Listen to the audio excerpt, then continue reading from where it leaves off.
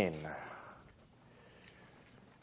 Corinthians chapter 15, going through Paul's letter to the Corinthian church, chapter by chapter, verse by verse. Verse 1. Moreover, brethren, I declare to you the gospel which I preached to you,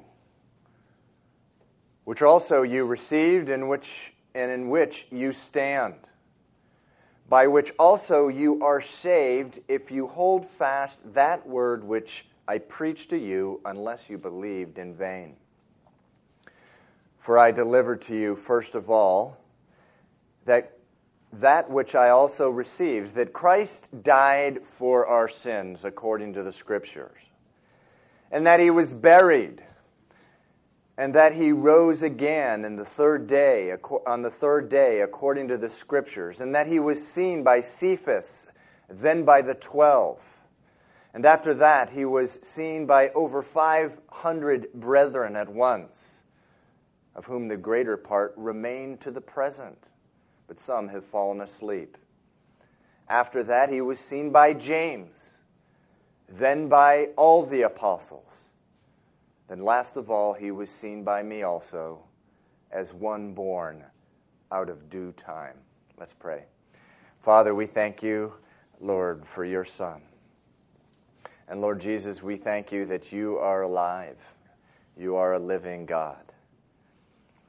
And we thank you, Lord, for our relationship, the relationship that we have because you died for our sins, because you were buried, because you raised again, Lord, and poured out your Spirit among us. We pray this morning, Lord, all of us, Lord, for all those distractions which become so much, very much a part of our lives, would, Lord God, that by your grace, they would just shed off of us, Lord, that our hearts and minds would be open to your word. I pray this in Jesus' name. Amen. Okay, please be seated.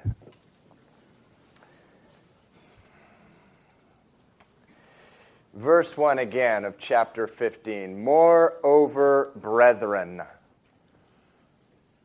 I declare to you the gospel which I preached to you, which also you received, in which you stand. I love it. I love that verse. I love how Paul brings this church back to the one thing that matters. Moreover, brethren. I am told that in the Greek, that word moreover is meant to reflect a great contrast between that which was before and that which goes after. In other words, an expanded translation of that verse would read, brothers and sisters, I've been writing about a lot of things in this letter, but put all that on the shelf for a moment, and let's talk about what really matters. That Christ died for you. He died for you. That he was buried and he rose again for you. And oh, how the Holy Spirit wants to bring us back to the one thing that really matters. To the one thing that really matters. Paul has been spending 15 chapters sorting out the mess that the Corinthian church had gotten themselves into. And the church had become, what had happened, it had become disconnected from the head, who is Christ. Jesus Christ is our head. Listen to this wonderful verse in Colossians chapter 2, verse 19. Paul gives a warning about Christians who are not holding fast to Jesus Christ, the head, from whom all the church body is nourished and knit together and grows with the increase that is from God. So Jesus Christ, our head. Now, if you become disconnected from your head, your body's going to really start having some issues really fast. Recently I heard, I tell you, with the internet, our minds just get exploded by all this information, Well, as if we needed to know anything else. Recently I heard a study was done that concluded that your eyes will continue to function 1.5 seconds after your head is removed from your body. Okay? So I'm so glad they did that study, aren't you? I was wondering about that. Now we know when, my head is rolling around on the ground, I'll have one last look at everyone else that's around me. Would someone please tell me why they do studies like that? And how do they really prove it, okay? I mean, the advertisements in Boston, the papers, if you're reading the papers in Boston, you've seen these ads. Come to us. We have a research study. We'll pay you $22 an hour. Well, don't sign up for this one, okay? It's a little practical pastoral advice. Anyway, needless to say, when your body becomes disconnected from the head, you're going to start having issues. And the Corinthian church had become disconnected from their heads. And boy, did the issues pile up. And that's what most of this letter's about. And from the beginning of the letter right up until chapter 14, and where we were last week, Paul brings up the issues one by one, and you may be a little tired of me bringing them up, but it's important that we always get the context. He brings up the issues one by one in chapter 1 and 2. He starts up his list. They were following men. They had become disconnected from their head, Jesus. And one of the first things that happens to you and I and anyone who is a Christian who becomes disconnected from the head, we start following men. We become followers of men. And so one was saying, I follow Paul. Another was saying, I follow Apollos. Another was saying, I follow Peter. And so in chapter 3, we read that all these factions became envious of one another. Chapter 3, verse 3, Paul says to the church, you're still carnal, for where there is envy, strife, and divisions, are you not behaving like mere men? In fact, they were not mere men, were they? They were born again. They had been given new birth into a relationship with Jesus Christ, who is our head. But they had become disconnected from the head. That can still happen. Once a person is given new birth, they can still become disconnected from the head. They began following men. And boy, again, did the issues start piling up. It goes on the next few chapters, they started ripping each other off in the church. People were ripping each other off. And the people who were ripped off would go into court and sue their brothers and sisters who had ripped them off. And there was open sexual immorality. There was drunkenness at their communion service.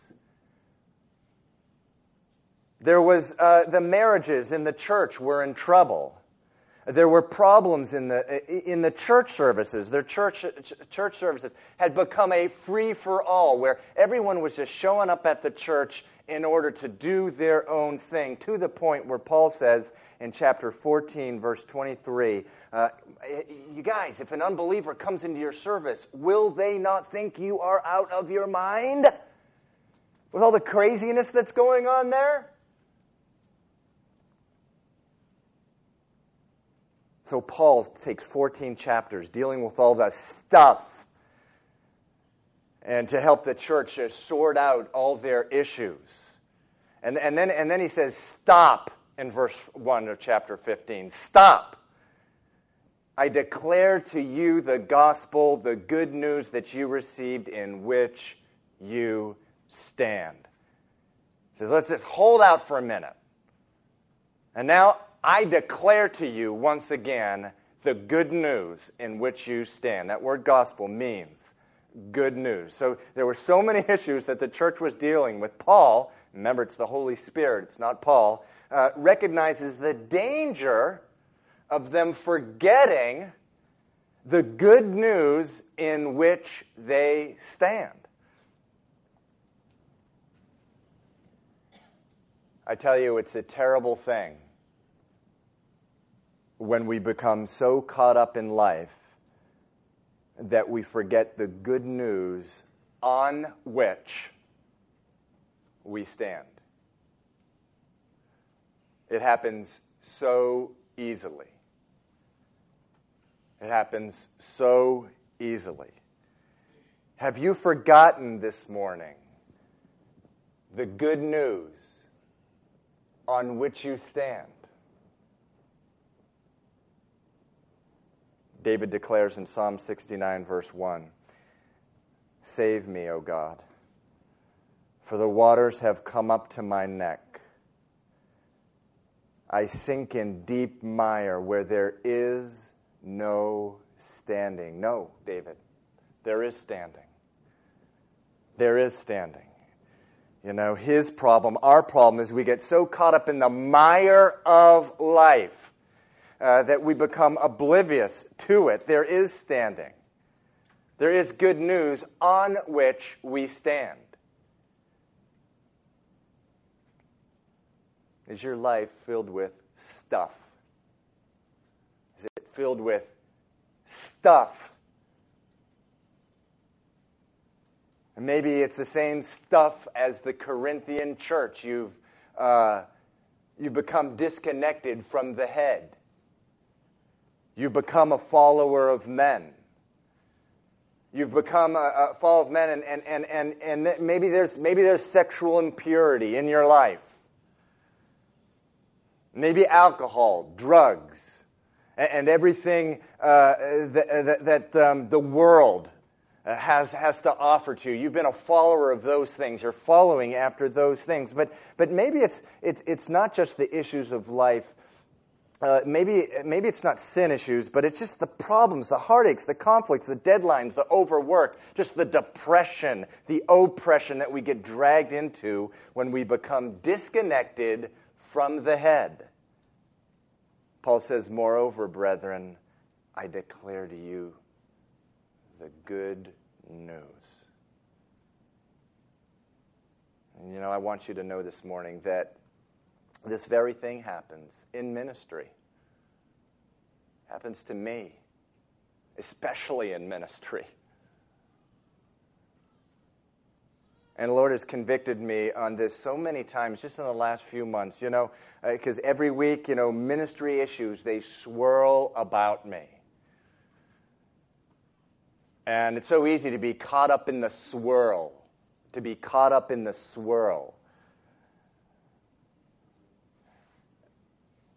People will call with the trials of life, sometime with really intense pain. And, the Lord has just given me a passion to just give people everything that I have who come to me. And I love that. That's part of who the Lord has made me and who He's called me to be. And no, there's administrative issues, and boy, do they swirl about. And we do have a large ministry team, and so there's a lot of balls in the air and juggling at the same time. And I can juggle better than the Holy Spirit, so I take over. Get caught up in the swirl. And so on a regular basis, when I'm not on my guard, when I'm not being spiritually watchful, it's a term in the Bible, spiritually watchful. Jesus said, "Watch." I love that term, watch. When I'm not watching, I'm drawn into a whirlwind, forgetting the one thing that's important.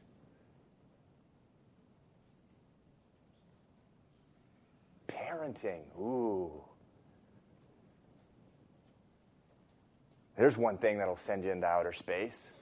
I mean, why pay the Russians $25 million? All you have to do is be a parent. I mean, come on.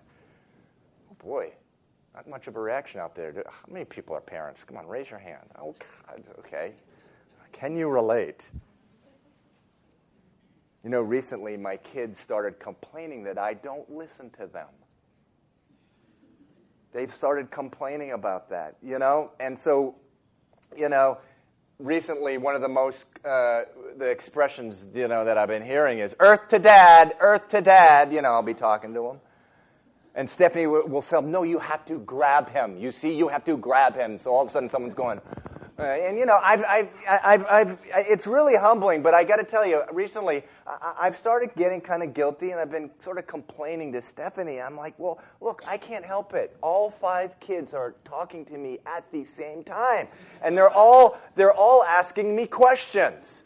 And you know how, when a computer, what happens to a computer when it's processing too much, that little time thingy will come up and it'll be just waiting and processing all this stuff. What happens is, all the stuff starts garbling up in my brain and everything starts mixing up together. And so let me tell you what happens. My 14-year-old, Sam Boy, Sam Man, you can call him, is asking, so Dad, when are we going to go to the Boston Red Sox game?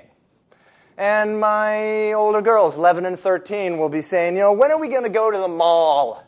And my 5 and 7-year-olds will be going, when are we going to Chuck E. Cheese? And so all this stuff is swirling around. Now, granted, I just did it in order. That's not what happens. They ask at the same time. So all these things are mixing up, and the computer up there is sort of going, and they're all getting mixed up. And so I'm thinking, Dad, when can we go to the Boston Chuckies?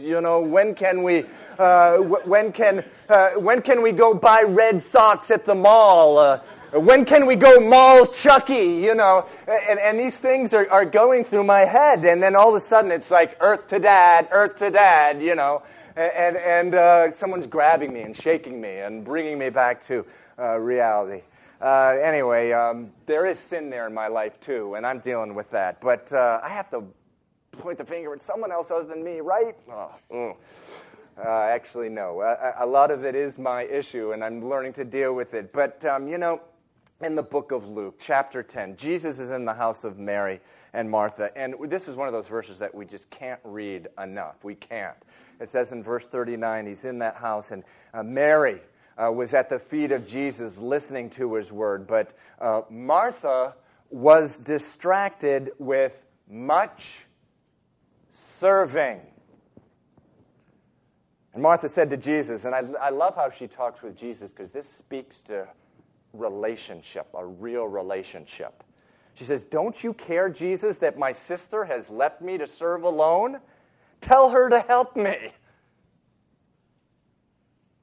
Would that all of us, by the way, talk to the Lord like that from time to time, not always, but that we be open and free with the Lord. And what did Jesus say? Martha, Martha, you are worried and troubled about many things, but one thing is needed, and Mary has chosen that good part, and what?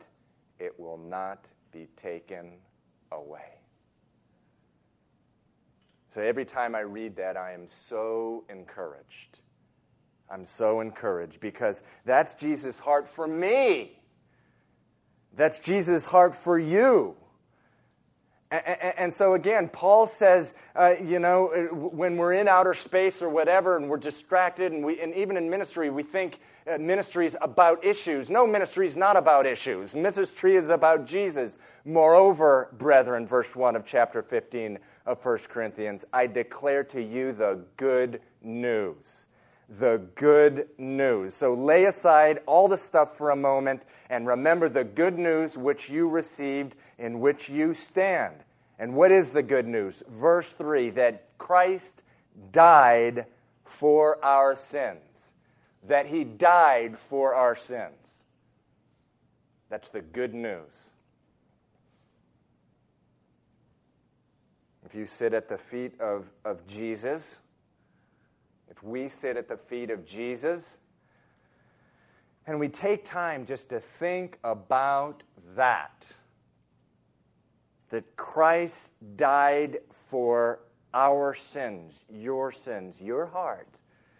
If it has been hardened by sin, if it has been, or the issues of life, have cobwebs have grown up around your faith because of the issues of life, your heart will begin to soften. Christ died for your sins. Allow that to soak in. Allow that just to be absorbed into your heart. And so that's what Paul is doing with the church in Corinth. You know, yesterday, our family in our devotion time, we were in Matthew chapter 26, where Jesus quotes the Old Testament prophet Zechariah, which is a prophecy that the Messiah would be killed and all his disciples would basically take off in fear. And Zechariah chapter 13, verse 7 says this, "I will strike the shepherd, and the sheep of the flock will be scattered." And I began to think about that verse, and we did. Who's the I? I will strike the shepherd. Who is the I? It's the Father. That's right. I will strike the shepherd. Who's the shepherd? Jesus. Jesus. The Bible says in John 3:16 that God so loved the world that he gave his only begotten Son. And actually did much more than give. He struck his only begotten Son. He slayed his only begotten Son. He pierced. And the King James would say he smote his only begotten Son. You know, the Bible says that after Jesus was arrested and he was before the Jewish high priest, he was blindfolded and beaten.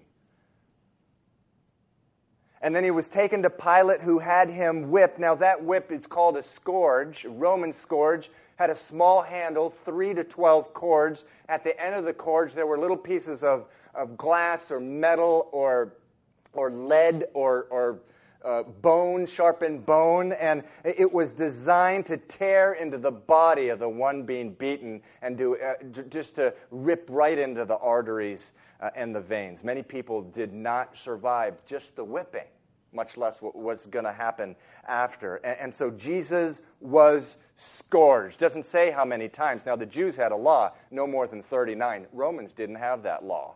So whatever you might think of the Passion and how long that scourging went on, I believe it was accurate. It was much more than 39.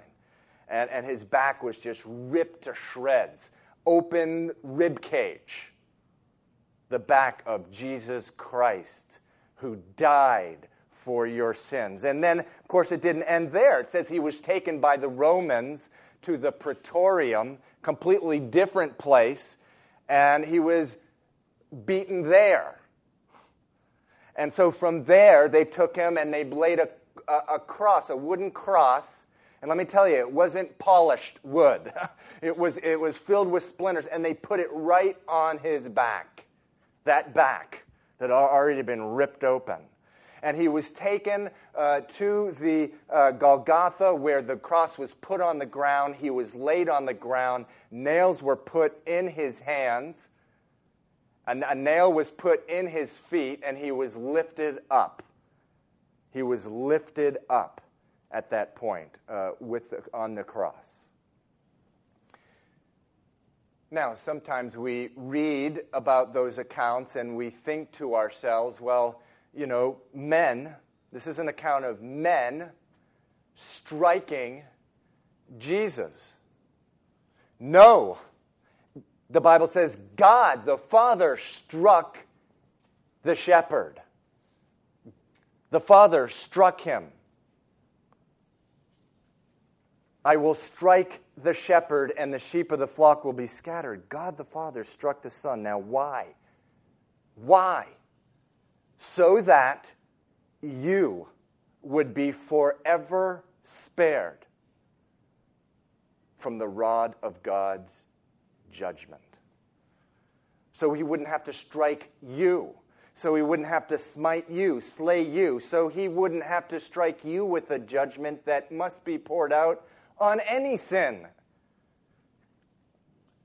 You know, during our devotion time, I was thinking about the statement, I will strike the shepherd. And I was thinking to myself, you know, I would rather be struck with 1,000 lightning bolts than be struck by God, by the judgment of God.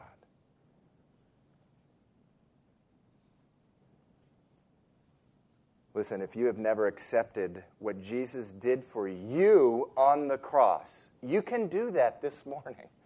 There are people up here after the service, and you can pray with them.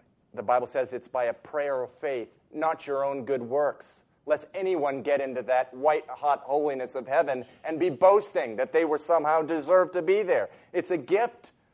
Jesus says in Revelation 22, anyone who thirsts, come and drink. And then it says, freely. It's a free gift. But listen, it's a matter of some urgency.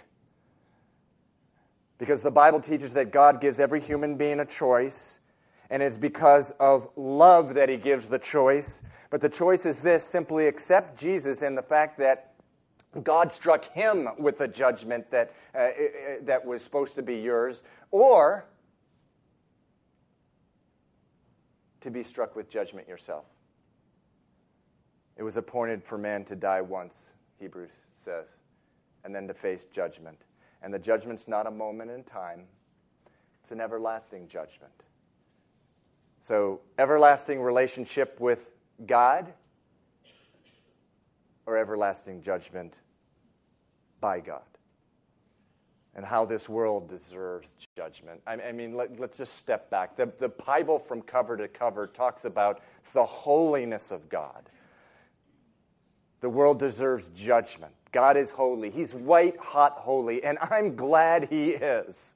Can you imagine the world without the holiness of God? If God were not holy, if he was even an iota less than completely holy.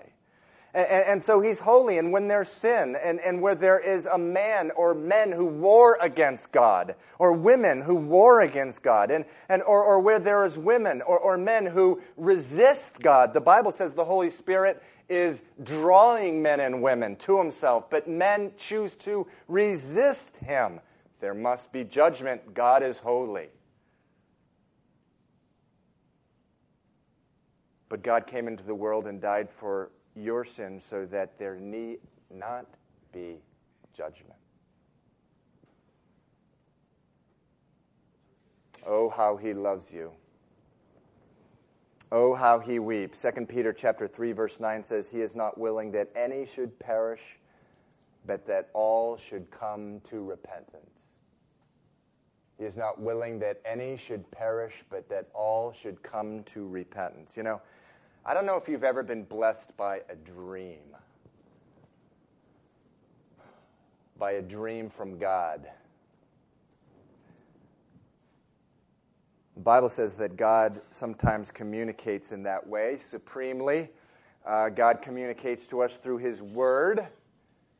And if you ever get a dream that differs in any way from his word, you can just chuck off the dream as just some strange thing that happened to you in the night. But God does say that, the Bible says that sometimes we are given dreams. Now, when it comes to stuff like that, I got to tell you, I'm a pretty boring guy. I am a boring guy. Not only that, I'll speak for my wife and I. We are pretty boring when it comes to dreams. So, anyway, but recently, Stephanie, my wife, had a dream. And what she really believes was from the Lord. And in this dream, she was at a retreat somewhere, and scattered around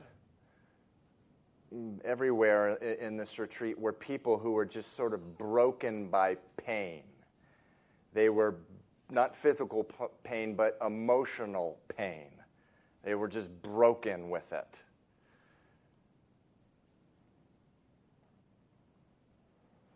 And all of a sudden, in the dream, she was overcome just with an enormous outpouring of love, of God's love for those people, for her. And she was just sort of overwhelmed by it. And she realized that the quality of love and the kind of love, this is the love that God experiences for her and for just man and women who are broken in pain and broken by sin.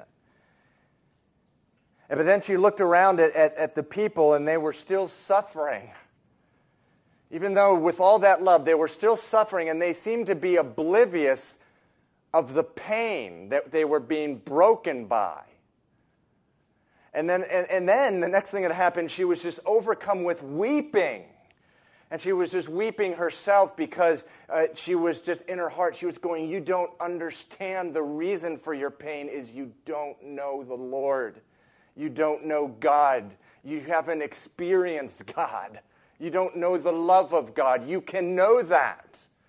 And so when she was sharing it with me, she also began breaking up. God loves us that much, Paul says, verse 1. That's why I declare to you the good news in which you stand, that Christ died for your sins. I will strike the shepherd for you, the Father says. That is the demonstration of God's love for us. Verse 2 continues, and it says this. It says, by which you are saved. So he says in verse 1 again, I declare to you the gospel which I preached to you, which you received, and in which you stand, by which you are saved, if you hold fast that word which I preached to you, unless you believe in vain. Now, that is not teaching that someone can lose their salvation if they somehow don't hold on to God. The Bible teaches the opposite. Jesus says in John 10, we're not holding on to God. He's holding on to us. He has us in the palm of his hand, and no one will be cast out once they're in the palm of his hand, Jesus teaches.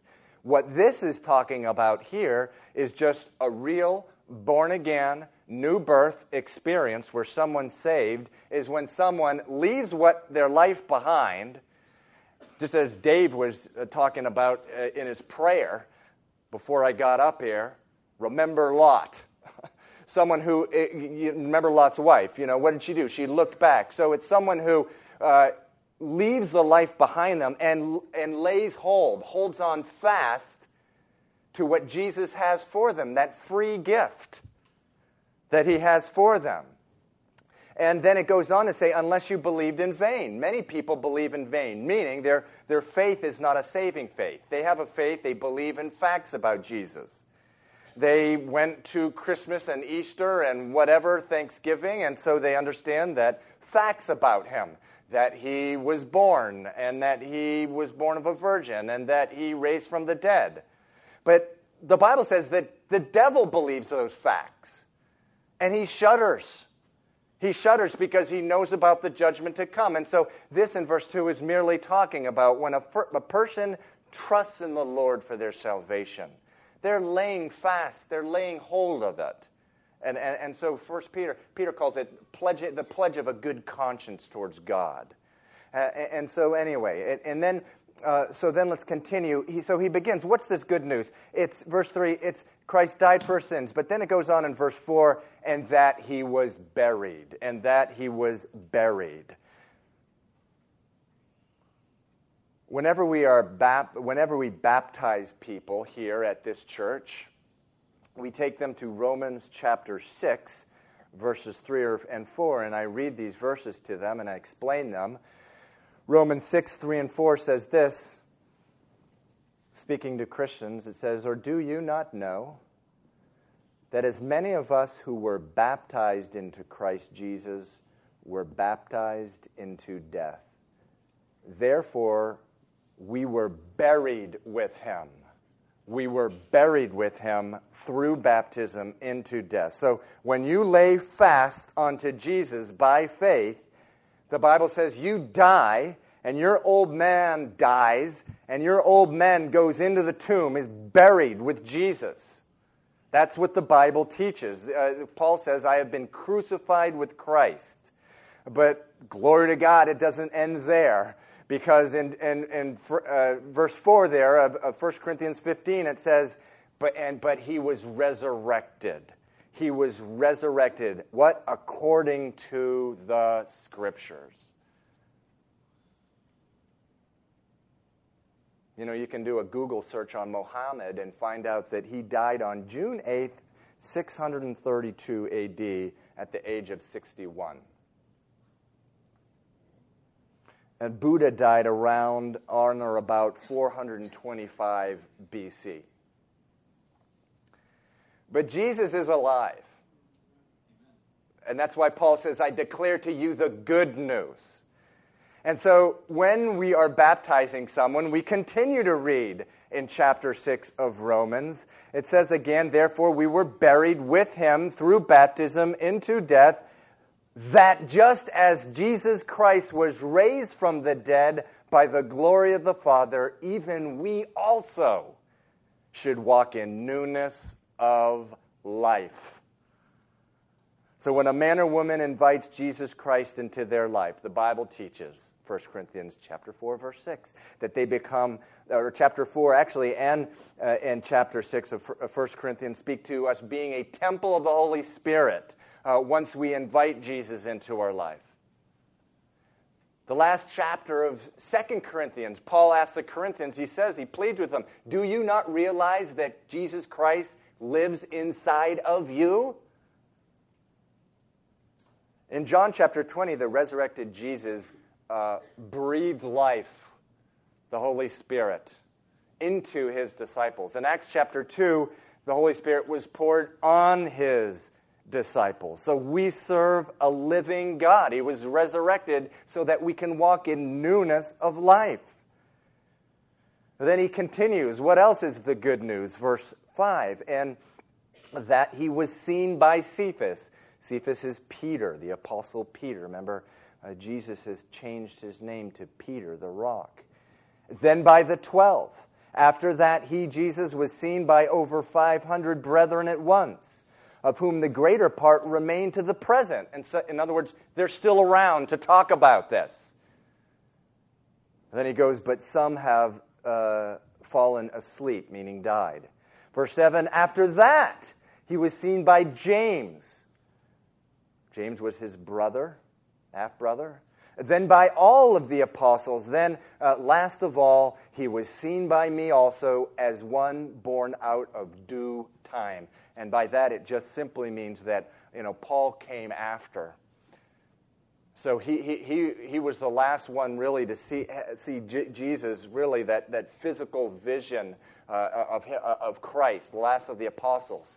To see Jesus in that way. And so it said, I saw him as of one born out of due time, it says.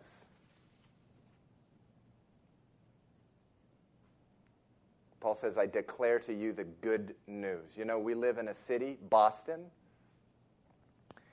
where there is a spirit of unbelief that pervades the city. There's a spirit of unbelief that pervades the city.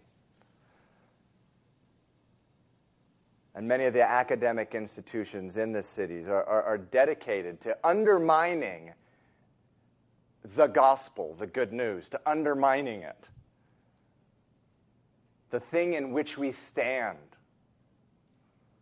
And man, they're going about it. They are going about it full blown ahead. And so from time to time, you, being a Christian, may be affected by that same spirit of unbelief. Don't be surprised at that. Don't be surprised. That is what spiritual warfare is all about. 1 Peter chapter 4 says, Beloved, do not think it strange concerning the fiery trial which is to try you, as though something strange were happening. Don't feel strange that you may be affected from time to time by this spirit of unbelief. It's real. The Bible says that we don't war against flesh and blood, but against principalities of the air.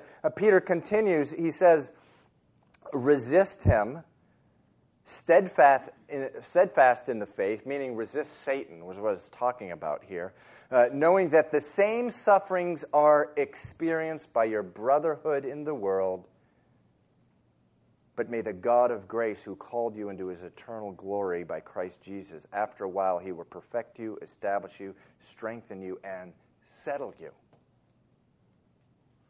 And so my advice, when you're affected by this Spirit that lives among us, is to resist the enemy and go right here to 1 Corinthians chapter 15 and just read. Verse 5, he was seen by Peter, then by the 12, then 500 people, most of whom were alive at the time this was written, then by James, then by all the apostles, and then by the apostle Paul as one born out of due time. And so lay aside for a moment.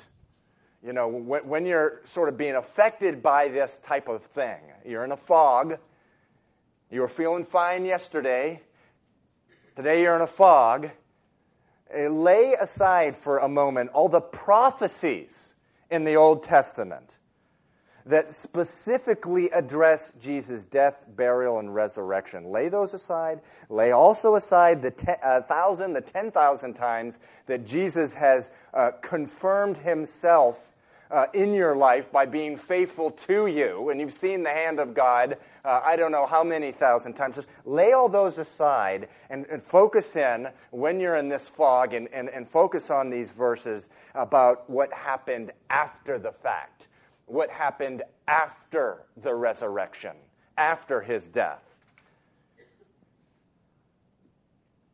Either the Apostle Paul and all these people are lying, they made this up, and for a lie, they went out of hiding, lived the rest of their life in persecution, being tortured, having their family members killed because of their faith, and for a lie, either that's happening, they're just lying about it, or it's all true. I declare to you, brethren, the good news in which you stand. This is true.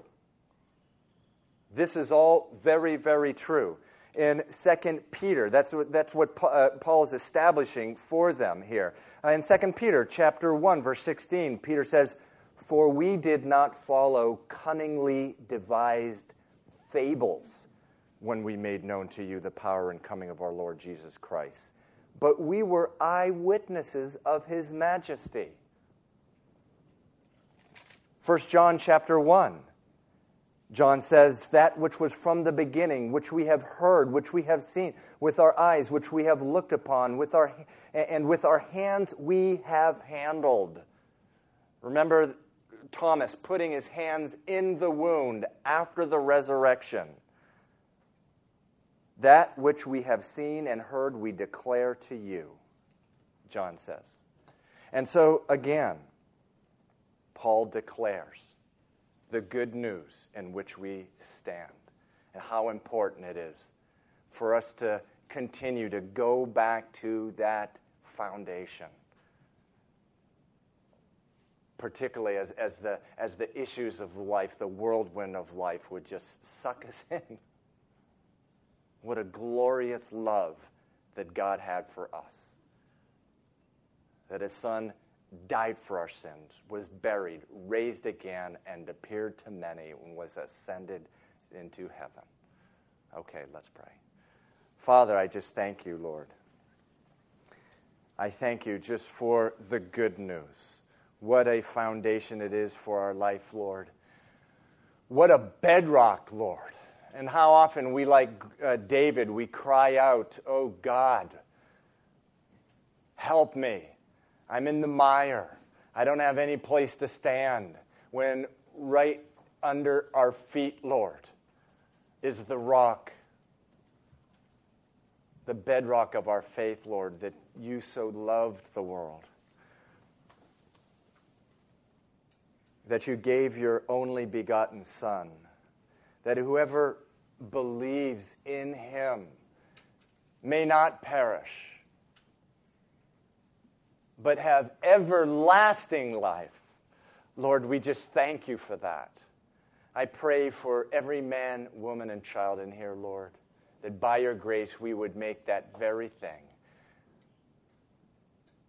God, not only something on which we stand, but God, just a living testimony in our heart, Lord, this week, every day this week, this day, every hour, every minute today, Lord, the good news on which we stand. We pray this in Jesus' name. Amen.